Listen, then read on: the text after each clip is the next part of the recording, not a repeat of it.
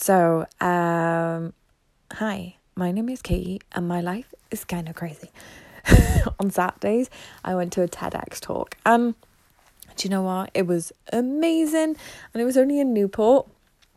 And I'm going to talk about my takeaway lessons from it. I'm not going to lie to you.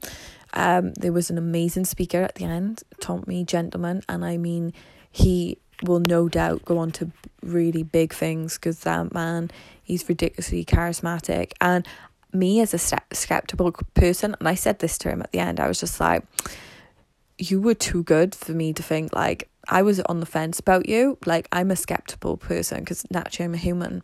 And because obviously, you know, I work very hard.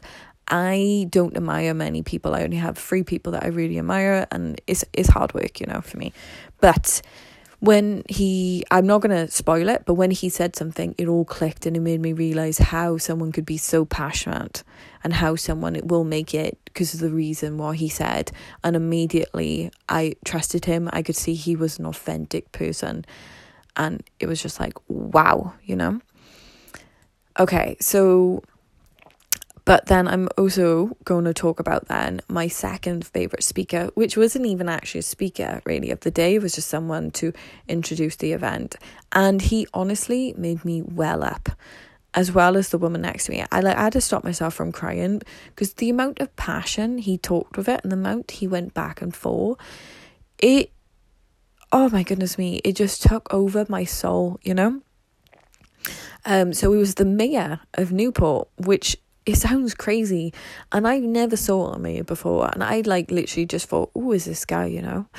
And he was just walking back and forth, and he was just telling us about his life story.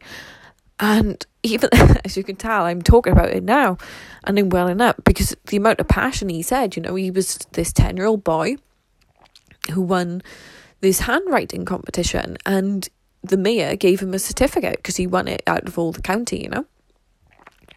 And the mayor said to him, what do you want to be when you grow up? And he said he didn't know. And they asked him all these questions, you know, like all these bus driver, train driver, you know, all these questions. And you could tell, even though now he's probably in his 50s or 60s, this story still, you know, the vivid memory of it still stays with him today because it was clearly a turning point in his life.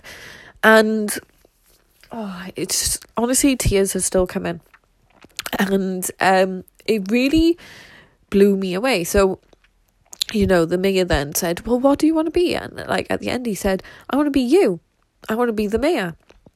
And everyone laughed at him. Everyone laughed at this 10-year-old boy who came from, you know, a bad background. You know, more of a poor background and stuff like that. But the thing is, then the story goes on, because he was writing in his left hand, people, you know, even though he had the best handwriting out of the whole county and had a certificate for it, people made him put his hand behind his back. They tied his hand behind his back and forced him to write with his right hand. And then that then gave him a stammering problem.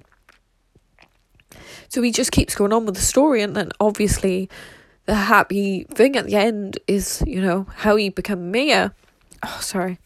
It was so emotional, honestly. And he was just going back and forth saying how you should never let people put limits on you. And it just took me by such surprise because you just don't expect that from people, you know, people in politics or whatever. And it just really touched my heart. And I feel like it was just a message that needed to be shared with other people.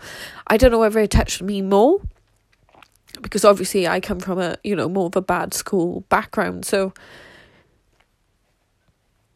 it did really touch me. So I hope this story touches you as well, for you to realise that you can achieve your dreams, but also by you achieving your dreams, the effect that it can have on other people. So never underestimate the power of telling your story. And because if that's your life, if that's your story, and you say it with such passion and how you overcome things, how much it can affect other people. So as you can tell, I'm not being funny.